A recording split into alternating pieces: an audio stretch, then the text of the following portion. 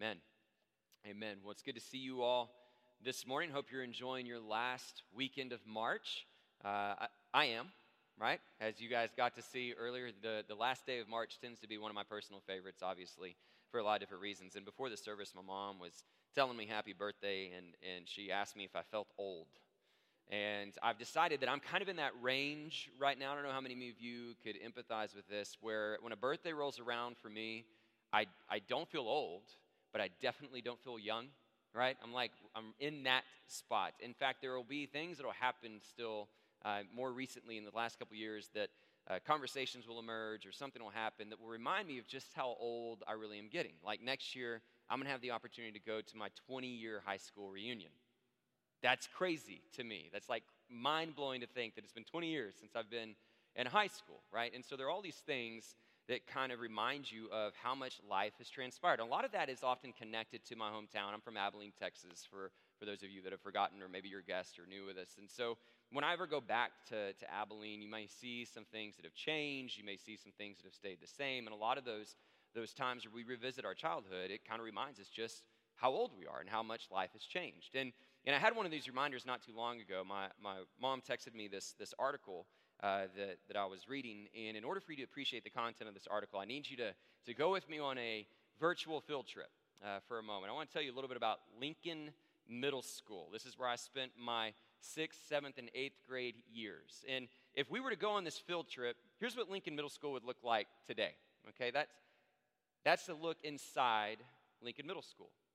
And you can walk through and see these boarded up windows, these broken down hallways, right? As I sent these pictures to Ryan Rains, he said, it looks creepy, right? I mean, that's kind of how you would describe Lincoln Middle School today. And I see these photos, and it's a little difficult for me, or a little odd, because this is where I have so many memories. This is where I had my first girlfriend, all right? This is where I played football for the first time. All these random memories that shaped the awkwardness of pre-adolescence, right? I mean, just so rich with memories there. And yet now, if I were to drive through Abilene, Texas, and take my kids to Lincoln Middle School, this is what they would see. And they'd probably look at it and go, gosh, Dad, how old are you, right?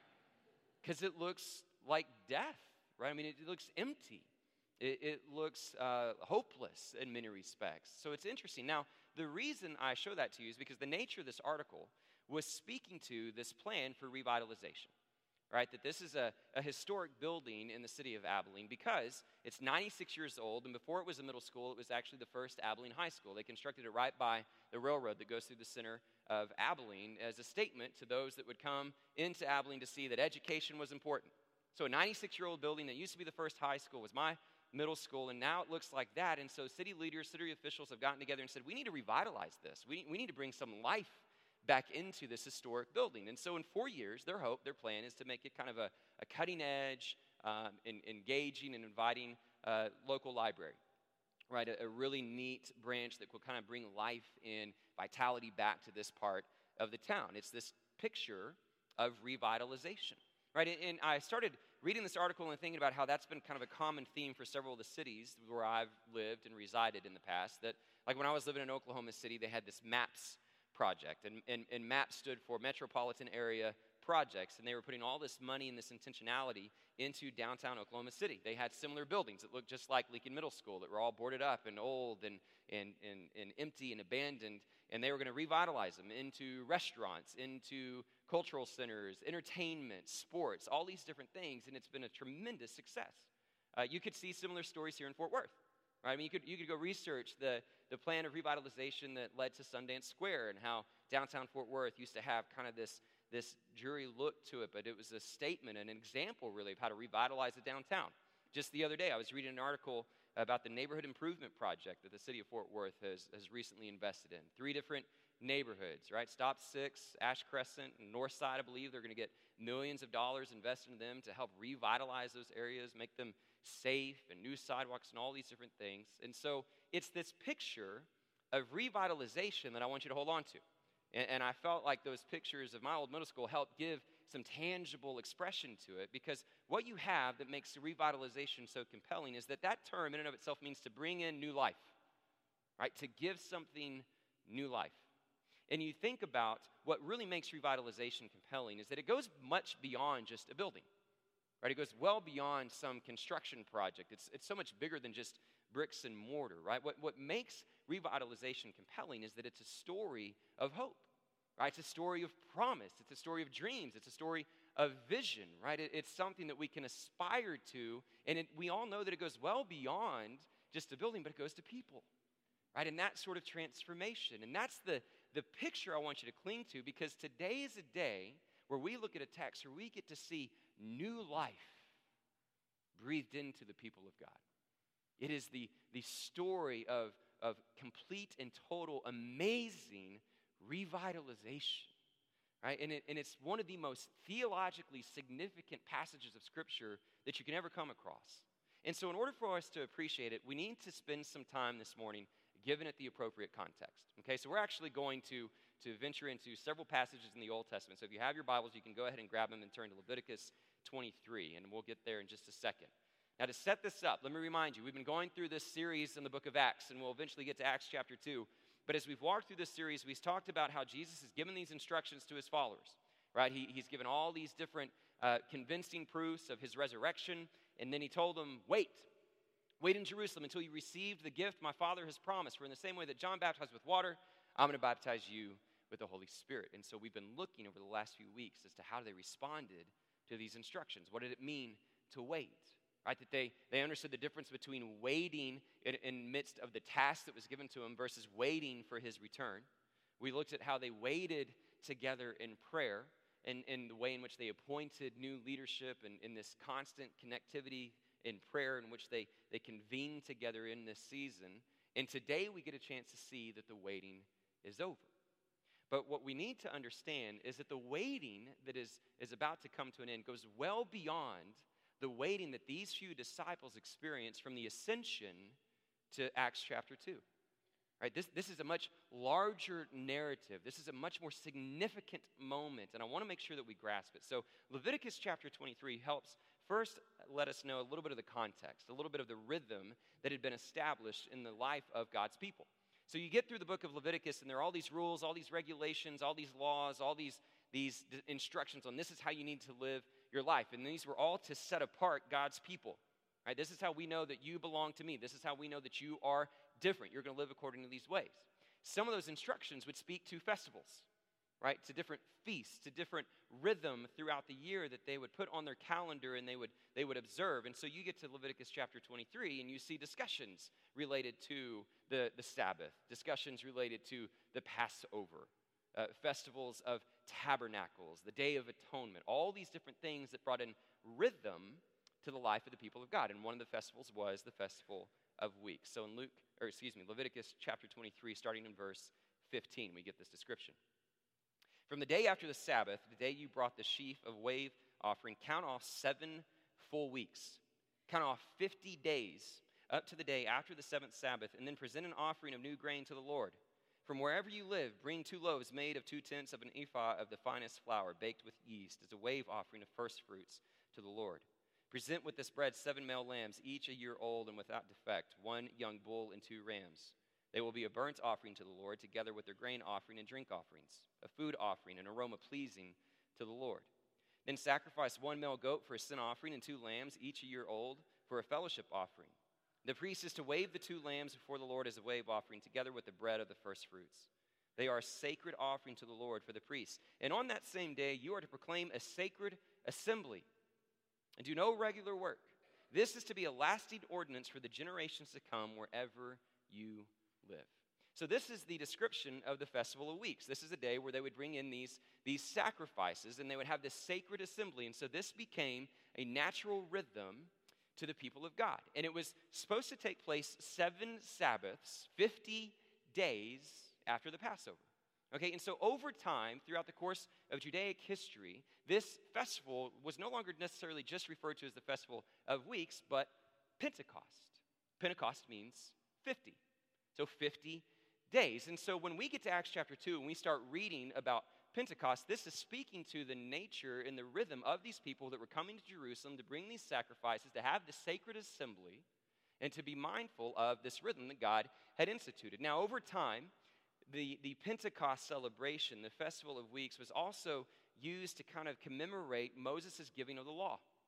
And so they would often be mindful of the Torah, right? This covenant that God had established with his people that revealed this divine relationship that they had with him, right? This unique setting apart. And so here they all come to celebrate this idea of Pentecost, mindful of God's unique relationship, this sacred assembly, this 50th day after Passover, right? So that's going to give context to Acts chapter 2. Now, part of what we also need to see to appreciate Acts chapter 2 is to think about the idea of the Spirit, right? Because Jesus had given these instructions over and over again, right? Wait in Jerusalem for the gift my Father has promised you, the gift of the Holy Spirit.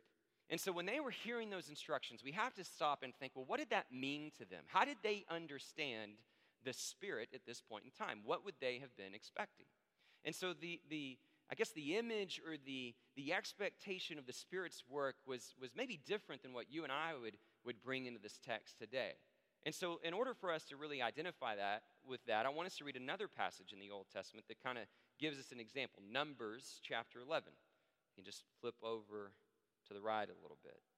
And you go to Numbers chapter 11. Now here's what's happening in Numbers chapter 11. This is one of many examples that give us a picture of how God's Spirit often interacted with his people in the Old Testament. And so here's Moses. He's led his people out of Egypt, right, in a miraculous fashion. I mean, if you think about what it would have been like to be one of the Israelites that were brought up out of captivity, you would have seen the parting of the Red Sea. You would have seen all these plagues, all these miracles. I mean, it's just a divine portrayal of God's power. And here they are. They're in the wilderness, and God's even meeting their needs. He's providing for them. Fresh manna every day. And so here we get to Numbers 11, and what are the people doing? They're complaining. What are they complaining about? They're complaining about the food. And before we judge them too harshly, I have to admit, I probably would have been one of them, right? I probably would have woken up and been like, man, manna again? Seriously? But that's what they're doing. And they're complaining to the point that they're saying, it was better in Egypt. We were eating better in captivity. And so they're so disgruntled, Moses is just undone. He's had it. And he begins to say, I can't carry this burden of these people anymore. If this is what you've intended for me, Lord, go ahead and take my life. Literally, that's what he says. I've had it that much. I'd rather die than deal with these people anymore. But if you're going to save me from ruin, then show me your favor. And so Moses is having this conversation with the Lord, and here's how the Lord responds, starting in verse 16. The Lord said to Moses, bring me 70 of Israel's elders who are known to you as leaders and officials among the people.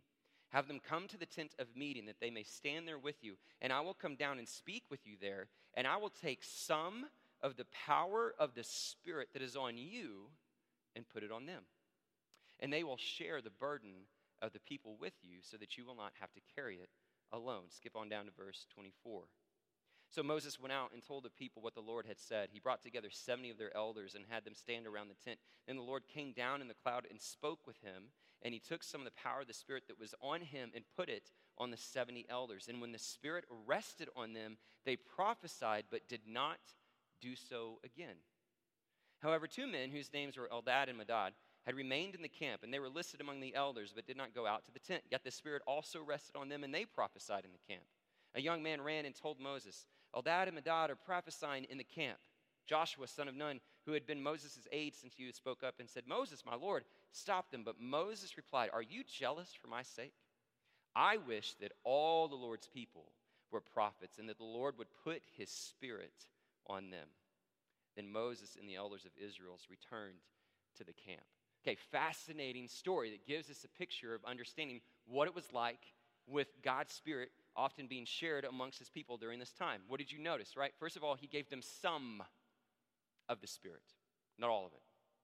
It's like a taste, like a sampling, right? It's like going through Costco, right? You get the sample, you don't get the whole meal, right? So they just got a glimpse of it, just a sum of the Spirit. And yet when it was there, it still came with power. There were these inspired messages, this prophesying that took place, this proclamation of God's word, but it was temporary. They prophesied, but then they did not do it again. And so you get this picture of how the Spirit was often used in the Old Testament, that it was not always in its fullness, it was not always permanent, it was temporary in nature.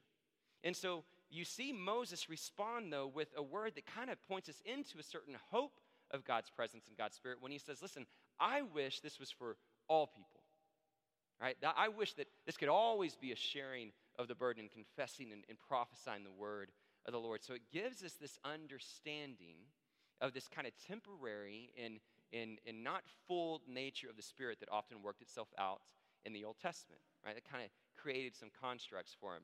So then what ended up happening is, as time progressed, as I mentioned before, the Judaic faith, the Jews, the Israelites, began to equate the Spirit of God, as powerful as it was, as significant as it was, as being momentary, as being temporary, and really being reserved for prophecy. And so you lived into this new era that when you get to Jesus, people had believed that the Spirit of the God had really just ceased to operate and to function with the prophets. Right? That was kind of the final word. And so they would look back on these prophecies that would speak to this hope that Moses references, this fullness of the Spirit that would eventually come. And so they would cling to some of these words of the prophet. Here's our final Old Testament passage today. Turn to Ezekiel 37. This is an example of one of the prophecies of the Spirit of the Lord and how it created a certain expectation for God's people. Ezekiel 37 becomes a very well-known passage even to us to a certain extent today. Here's how it reads, starting in verse 1. The hand of the Lord was on me, and he brought me out by the Spirit of the Lord and set me in the middle of a valley. It was full of bones. He led me back and forth among them, and I saw a great many bones on the floor of the valley, bones that were dry. And he asked me, Son of man, can these bones live? It's a question of revitalization. Can we give it new life? I said, Sovereign Lord, you alone know. And then he said to me, prophesy to these bones and say to them, dry bones, hear the word of the Lord. This is what the sovereign Lord says to these bones. I will make breath enter you, and you will come to life. I will attach tendons to you and make flesh come upon you and cover you with skin. I will put breath in you, and you will come to life. Then you will know that I am the Lord. So I prophesied as I was commanded, and as I was prophesying, there was a noise, a rattling sound, and the bones came together, bone to bone. I looked, and tendons and flesh appeared on them, and skin covered them, but there was no breath in them. And then he said to me, prophesy to the breath, prophesy, Son of man, and say to it, this is what the sovereign Lord says, come, breath, from the four winds, and breathe into these slain that they may live. So I prophesied as he commanded me, and breath entered them, and they came to life and stood up on their feet, a vast army. And then he said to me, Son of man, these bones are the people of Israel. They say our bones are dried up and our hope is gone. We are cut off. Therefore prophesy and say to them, this is what the sovereign Lord says. My people, I'm going to open your graves and bring you up from them. I will bring you back to the land of Israel. Then you, my people, will know that I am the Lord when I open your graves and bring you up from them. I will put my spirit in you, and you will live. And I will settle you in your own land, and then you will know that I, the Lord, have spoken, and I have done it, declares the Lord. So Ezekiel 37, this imagery of dry bones being transformed into this vast army, this breath bringing life into it, this picture of revitalization is a depiction of the story of Israel. Here they are in the exile, this once great nation with all these wonderful memories, now living in different places, living with this longing for hope to be restored to the kingdom. And this is the prophecy that they would cling to, and this is a prophecy that ultimately gets attached to the Messianic era, right? That when the Messiah comes, when the Savior comes, this Spirit will come and bring God's people back to the land of Israel. This restoration, this revitalization. And when you think about this and how this prophecy had been handed down from generation to generation, the question that the disciples ask in Acts chapter 1 makes so much sense. Because Jesus says, wait for the gift that my Father has promised. For John baptized with water, I will baptize with the Holy Spirit. And they think about this promise and they say, is this it? Is this the moment where you're going to restore the kingdom to Israel? Right? And Jesus says, now listen, that's not for you to know. But what we get to see now that we get to Acts chapter 2, that this is it. Now it transpires in a way that's totally different than what they expected. It goes well beyond just land, but this restoration, this reformation of God's kingdom, this revitalization, and this is what makes Acts chapter 2 so significant. It was more than just this 40 to 50 days of waiting after the Passover. This was a waiting that had rested with God's people from generation to generation, this longing to have his Spirit dwell within them. And today we get to see that the waiting is over. Acts chapter 2, starting in verse 1. When the day of Pentecost came, there's your festival of weeks, they were all together in one place. Suddenly a sound like the blowing of a violent wind came from heaven and filled the whole house where they were sitting. They saw what seemed to be tongues of fire that separated and came to rest on each of them. And all of them were filled with the Holy Spirit and began to speak in other tongues as the Spirit enabled them. Okay, so many things that we need to dive into with these first 4 verses. Okay, the first thing that I want to point out is that here they are in their waiting, and we get this one very important, very essential reminder that it continues to be a theme, not just in the first and second chapter, but really through the book of Acts. What are they doing? They're waiting together. Right? This is a promise for a community. This is a promise for a people. And so much it is, or so frequently, it's easy for us to individualize and privatize our faith. Right? What does this just mean for me? And while that is an important question, and one we'll still wrestle with today, we also have to ask, what does this mean for us? Right? They're waiting together. This togetherness is something that I don't want any of us to ever lose. That's what it means to be a part of the fellowship of the body of Christ, that we work and come alongside one another. There is a togetherness that is an essential mark of the believer. Right? So they're waiting together. Now, in the first 4 verses, we get this really remarkable imagery, right? You get the sound of a violent wind, you get fire, and you get inspired speech, right? Really remarkable things. And so let me just try to quickly address those and get somewhat of a holistic picture of what it means, okay? First of all, the sound of a violent wind. Wind obviously complements the terminology for spirit that we'll talk about here in a little bit. But this sound of a violent wind speaks to God's power. Right? It speaks to his movement. It speaks to something significant that's about to transpire. Fire is also representative of God's presence and glory. Right? That we have constant examples in the scripture, whether it's the burning bush, whether it's the fire that guided God's people, or if it was the fire on Mount Sinai. Over and over again, we see fire representative of the presence and the holiness and judgment of God. And so here, though, it's this unique manifestation when we get an introduction to this word, tongues. Right here, the fire is like a tongue of fire. And so what does that mean?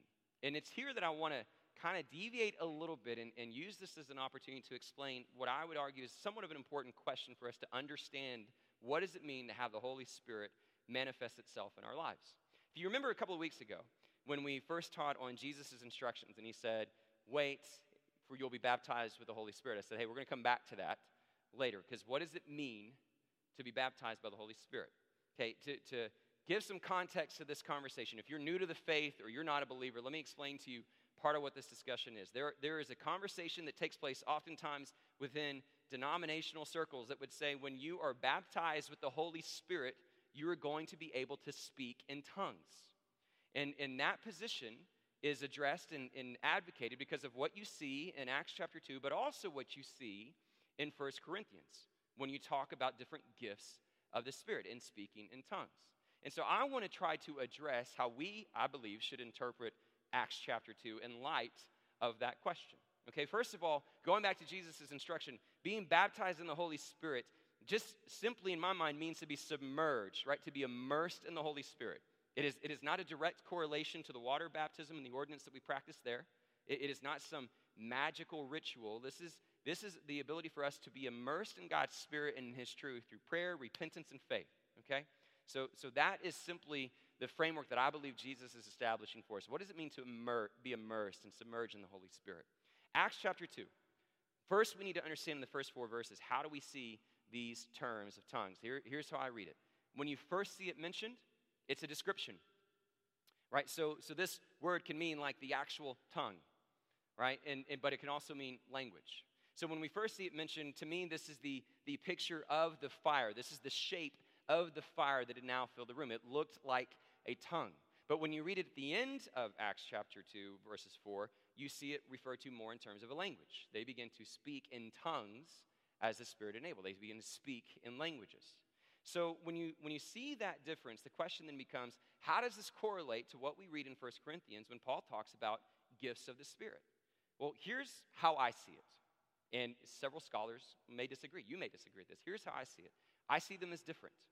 And here's why. One scholar that I came across noted 3 different ways in which we can see a distinction between what's referenced here in Acts chapter 2 and what we see referenced in 1 Corinthians. First of all, there's a difference in direction. All right, in 1 Corinthians, when you talk about the gifts of the Spirit, it is often colored in the context of prayer, right? Or Romans, where it talks about groanings in our spirit that sometimes we don't even have words to express. And so the direction is more vertical, right? It's almost like a prayer language, so to speak. But when you talk about the use of tongues and language in Acts chapter 2, it's horizontal. This is language that is being spoken to other people. And as we'll see next week, it's a remarkable manifestation of a miracle that I can't wait for next week. But it's horizontal. It's what people are hearing, which is kind of what leads to a second difference, is the content. Right? In 1 Corinthians 12, it's unintelligible. It requires an interpreter. Some form of interpretation is going to be needed for it to edify the body of Christ. But in Acts chapter 2, an interpretation is not needed. People understand what is being spoken. Right? And then you can kind of see to the purpose as a I guess, manifestation or a consequence of those differences is that in 1 Corinthians, you see more of a purpose being related to edifying the body of Christ. Right? We need an interpretation so that this local community of believers can understand what's being shared and they can feel encouraged. Here in Acts chapter 2, this is a sign to all people.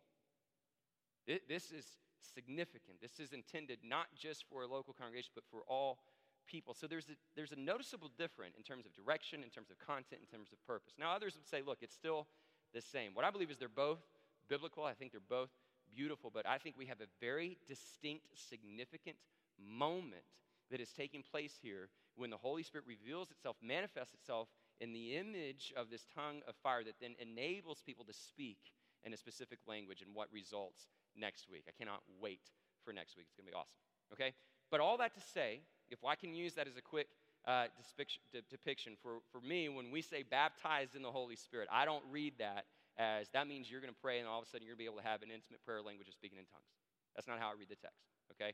That one's for free. Now, let's get back to it. When you go into all these different images, right, this sound of a rushing wind, you go into the fire, you go into this inspired speech, what is undeniable about this passage is that God's presence is there.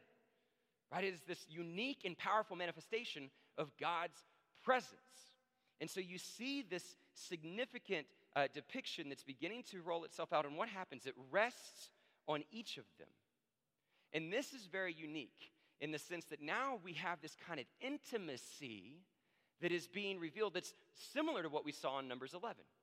Right? We see almost this burden being shared all of a sudden, right? There's this picture that this opportunity to have the Spirit of God is no longer temporary. It's no longer restricted for just a few. It's for all. And it creates this, this personal relationship with God that now begins to transform how I identify with this community, because now we all get a chance to experience this relationship in the Spirit together, and that's what brings us together as this unique community. And so it rests on each of them, right? It has this unique kind of manifestation. And when you say all that, it kind of leads to us to then ask ourselves, okay, well then what is the Spirit? What is it that's resting on them? How do we understand the Spirit itself? Well, if we were to look into just a simple word study, if you go into the Old Testament, the word for Spirit is ruah, right? And that can be used in a lot of different ways. It can be referring to wind. It can be referring to breath. It can be referring to divine presence. When we look at ruah, this is the manifestation of God's power. This is the ruah that's given to Samson, right? It's the ruah that creates vision. It's the manifestation of God's power that speaks to the creation of the cosmos, right? I mean, this is something that reveals God's character, His omnipresence, His omniscience. This is the will of God that He consistently and selectively reveals to His people. Right? So that's what you have with the Old Testament. And so many of those ideas then carry into the New Testament. Right? Even the Greek world share a lot of the same terminology, that it's wind, that it's breath, that it's soul, that it's a divine manifestation. And when you get to the New Testament, it's really primarily introduced to us through Jesus. Right? So Luke, as the author of both the Gospel of Luke and of Acts, puts more of an emphasis on the unique role of the Spirit, perhaps more than any other gospel writer. Right? He talks about how Jesus always had the Spirit, and you see these, these references to Him being anointed by the Spirit, being led by the Spirit. And so the Spirit and Jesus are one. And it's ultimately his gift, right? And so it's his gift to the community, right? When we look at Acts chapter 2, we see what Jesus was operating with is now something he is sharing, something that he has promised for his followers. And it is this Spirit that radically begins to shape the life of this community, right? This is what begins to give them the understanding of their identity in Christ. It opens them up to the reality of sin, the need for a Savior, repentance, and all the things that lead to the confession of Christ as Lord and Savior. And this becomes the identity that the community rallies around. And now the Spirit begins to take shape in very unique ways. It manifests itself. It does provide certain gifts. It does equip the community with certain things. Right? Paul would describe it in Galatians that now we have the ability no longer to just worry about an institution or a building or a land, but how we even live. That we no longer have to live according to the flesh, but we can live according to the fruit of the Spirit. We are people now of love, joy, peace, patience, kindness, goodness, gentleness, faithfulness, self-control. This is the manifestation of the Spirit. And it leads to a confession and proclamation of Christ. And so you see this incredibly significant term. And here in Acts chapter 2, it says they were filled.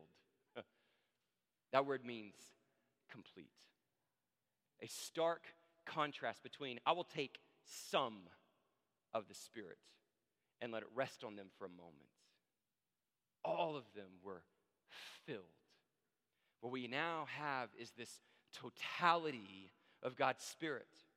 There was no holding back. There were no reserves. It was given in its fullness, and there was no end date in which it was applied to. It was now and forevermore. This belongs to the community of faith.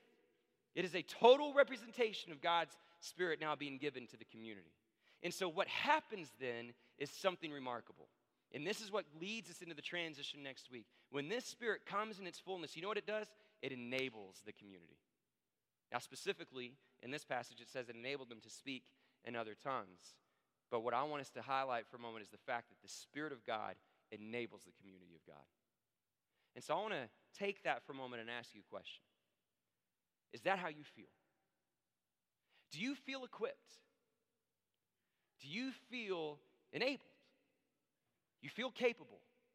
Or maybe you come into this walk, into this faith journey of what it means to follow Christ, and more often than not, you are met with feelings of timidity, complacency, a lack of meaning, a lack of purpose, anxiety, whatever it is, and for whatever reason, you consistently think, I don't really feel capable. Why?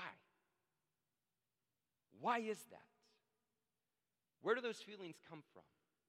Is it fear? Is it doubt? Is it complacency? What is driving that? Because what this shows us right here is that none of that should apply to the people of God. Right? That the Spirit of God enables the community of God to fulfill his work and to fulfill his task. It enables us to see our identity fully in light of Christ and the task that he's given us. And so we see this equipping, we see this power, we see that it is now given to the community of faith. And you and I should not feel reserved. We should not feel like spectators. We should feel equipped and enabled to step into the plans and purposes of God. And so you look at these first 4 verses, and it's remarkably significant. I can't even stress to you the level of importance that it means for you and me even today. And so let me just highlight a few summary points that as I read through that passage and try to highlight some of those takeaways, here's what I would summarize as being significant about this passage. Number 1, we need to always see the Spirit as a gift. Right, this is one of the last miracles of Jesus' ministry. Right, one of the fullness, this transition from the earthly Jesus to the heavenly Jesus, he gives us the Spirit. It's a gift. Right, for us to recognize just how remarkable it is that we are not living in a time where God has withheld himself from us, but has fully given himself to us, is a gift that should draw us and force us to our knees in praise and gratitude and adoration. It's a gift. It's also the birth of the church. I love this. We've been talking about promises. We've been talking about what does it mean to stand on the promises of God. And through the first chapter, 2 chapters of the book of Acts, we've been looking into the promise of the Spirit. And now, in the first 4 verses of chapter 2, we see this promise fulfilled. And what does it do? It births the church. It forms the kingdom of God. It is what gives us an understanding of what does it mean to convene in fellowship as God's people. And I love it. It is the mark of the community of faith. I came across this quote from John Stott that I think says it so well. He says, without the Holy Spirit, Christian discipleship would be inconceivable, even impossible. There can be no life without the life giver, no understanding without the Spirit of truth, no fellowship without the unity of the Spirit, no Christ likeness or character apart from his fruit, no effectiveness, no effective witness without his power. But because we've been given the Spirit, we have all those things. We have discipleship, we have life, we have understanding, we have truth, we have fellowship and unity in Christ likeness, we have power. This is the mark of the church. Y'all, if we came here next week and we walked onto this campus and we saw boarded up windows and we saw rundown facilities and we saw that we were losing this building, you know what we would have? We would still have everything because we have the Spirit of God. And we're not defined by bricks and mortars. We're defined by his purpose and his plan and his power. And it's been a gift to you and me. It's the birth and the mark of the church. It also tells us that our God is trustworthy. He fulfills his promises. Think about all the generations of people that had to wait for that moment where God would breathe life into his people. And they may have had to wait their entire lives. They may have not even had the opportunity to experience it. But we can see when we search the pages of Scripture, God is not slow in keeping his promises. He is faithful. He is trustworthy. So do you trust him? Don't grow weary in the waiting. Don't lose the sense of urgency and significance and purpose. God is trustworthy. This is reliable. He is here. He moves and he will equip you. That's one of the other takeaways.